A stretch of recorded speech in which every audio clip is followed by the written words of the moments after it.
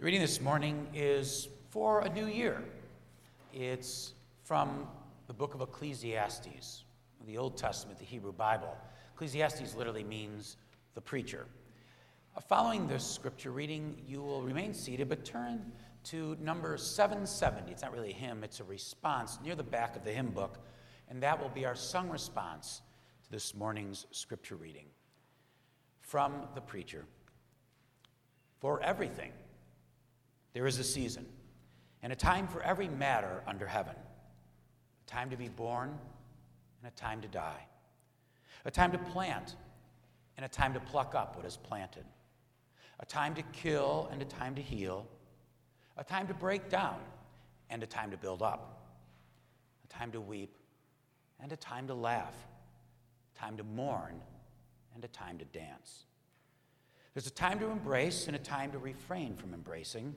A time to seek and a time to lose, a time to keep and a time to throw away, a time to tear and a time to sow, a time to keep silent and a time to speak, a time to love and a time to hate, a time for war and a time for peace.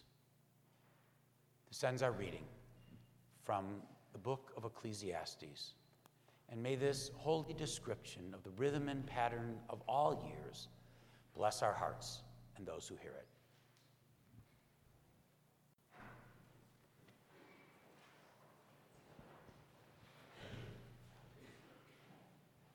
Will you continue in the spirit of prayer with me? And may the words of my mouth, gracious God, and the meditations of each of our hearts be offered humbly and faithfully. Amen. A friend wrote of last week these words, and their experience may be similar to one that you had. She wrote, "We took down the Christmas tree yesterday. Joe hauled it out the front door in an explosion of pine needles, and he tagged it for the garbage men and left it there by the end of the driveway.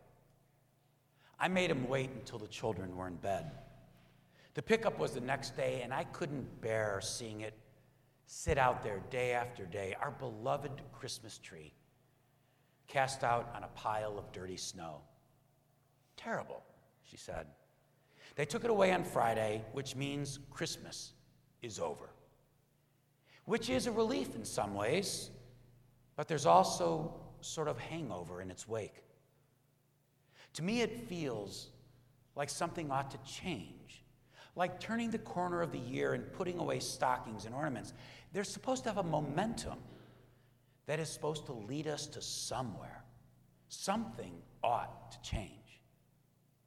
And so there's this thing about pledging to change, right? To be a better me in the new year.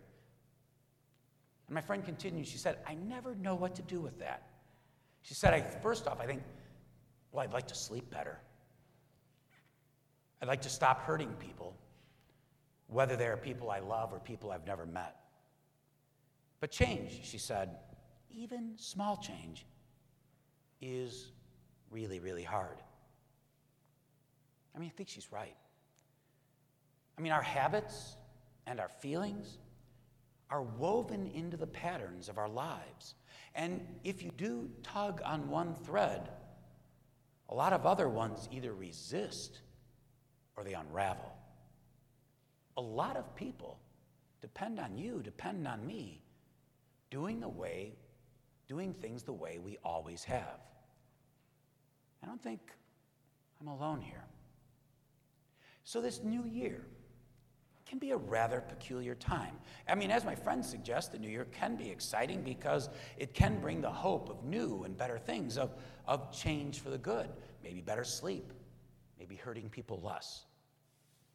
And although a new year brings that opportunity, it also reminds us that we do have to pick up where we left off.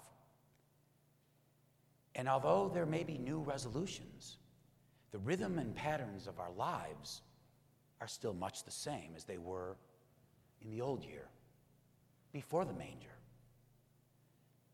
Think about it. Think about it even in the Christmas story, which was just a few weeks ago. Don't put it in your rearview mirror yet. Consider what a predicament the sheep would have been in. The sheep. Had the shepherds not returned to the sheep after their visit to Bethlehem? I mean, we all know there is a time to lay down our cares and our worries and run. And I mean run with excited spirits to the manger. We know there's a time to cast our worries to the wind and follow the star as the wise men did. There's a time to take the road less traveled. And there's a time to return. To return to the sheep, to return to the office, to the papers that still need to be graded. There's a time where we begin to pick up where we left off just a few weeks ago. But I would guess that that can sometimes be a frustrating or even hard lesson to learn. Because I don't know about you, but after Christmas Eve or the pageant and this story, when we have been persuaded to run to Bethlehem, it does seem strange and difficult to tear ourselves away. And I do understand that sometimes for Christmas or the New Year, that hope for what will come is only temporary relief from the challenges of what may have been a very difficult 2019. So yes, we have proclaimed Christ is born. And yet, wars and rumors of wars persist. Maybe a relationship continues to wobble. The unsatisfying job on December 20th is, well, probably still less than satisfactory on January 12th. Sometimes picking up where we left off is not our first choice. But then there is the other side of the new year. It does bring new expectations and hope for new life.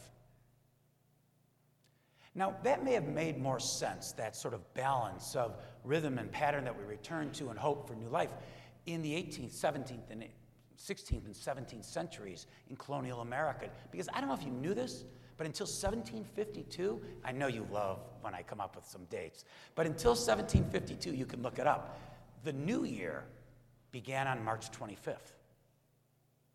The new year began on March 25th. And so the hopes of a new year arrived at the same time as the arriving spring and Easter. I mean, that makes sense, doesn't it? I mean, for everything, there is a season. A time to be born and a time to die. A time to rend, but a time to sow. And for everything, there is a season. And what makes better sense than the hope of a new year beginning with the coming of springtime? I mean, it makes sense to me why the calendar recognized the new year at the end of March. It's not springtime here. I don't know if you've noticed. We happen to be in the middle of, well, January. It is what it is, right? And we know there is still more cold and more snow to come. And so we are called, even in the time of hope of a new year, to also pick up where we left off before the holidays. And then at that same time, to make a new start. For everything, there is a season, a time to begin and a time to return. But we need to remember this as a family of faith. The world will not change for the better unless you and I are changed still by the Spirit of Christ's birth. The world will not change for the better unless the Spirit of Christmas is born into the cold and snow of January. The world will not grow the hope it needs unless you and I help it grow. It was some years back during the Advent season that I asked you in a sermon to consider for a few days to give up your to-do list. And we all know there's lots to do all year long, but in Advent, right? Lots to do. And instead I asked you to make a to-be list. I wanted you to think of who you wanted to be in that season. Well, it's time for a to-be list in this new year. And I don't know what faithful characteristics or actions you wish to have. Maybe it is simply to get a better night's sleep.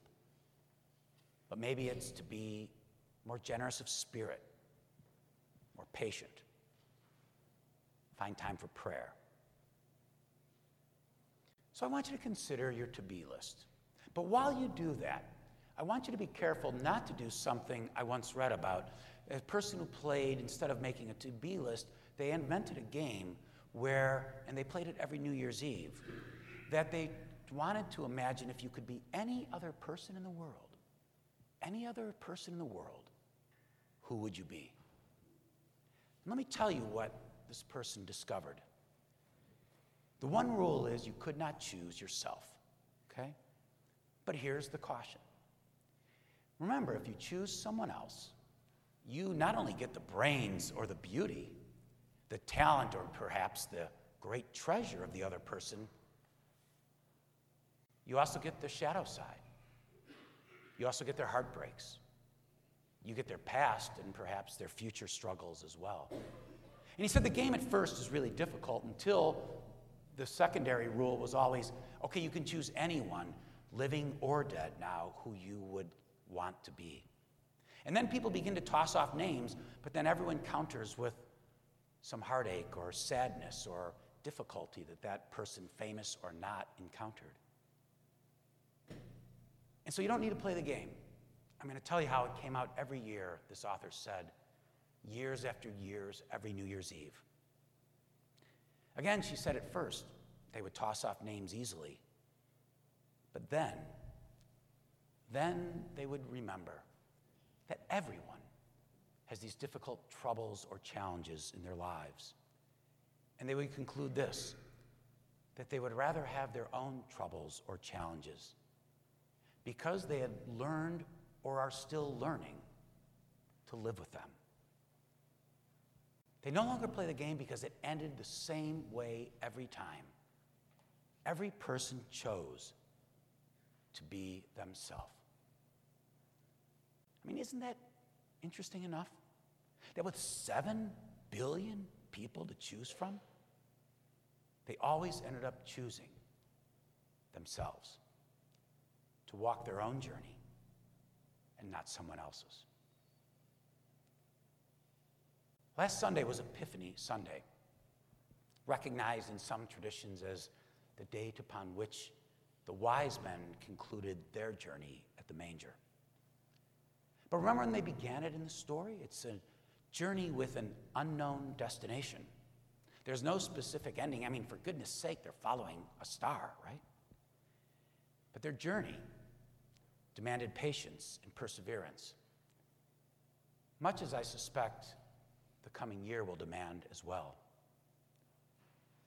But when the wise men came to the manger, when they discovered Christ, when they encountered love, they held nothing back, and they gave all that they had. But we have to imagine the journey continued. Yes, they probably returned, of course, to tell the family and to warn them, but the wise men in the new year are actually worth remembering in our lives this day. The pause at the manger helps us to remember that Christmas is not over. Yes, we have returned to the rhythms and patterns of life, and many people depend on you to do that. But Christmas is not over. The wise men's journey reminds us that the vision of the Christ child in a stable, that this was for the wise men but a brief resting place. It was not the end of their story. And you and I, we are still on a journey that will take us in the months to come to a river in Jordan, to a well in Samaria, to the tragedy of the cross, to an empty tomb outside Jerusalem. All of that is part of the journey as well. And almost everyone would never choose to be walking someone else's, because we have learned or we are learning to handle our own challenges, our own grief, and to do it with one another. So we do, yes, pick up where we left off before Christmas. But we begin with new opportunities to discover on the journey ahead who we are, who we can become in Christ, and yes, of course, to whom we belong. May you have a blessed 2020. Amen.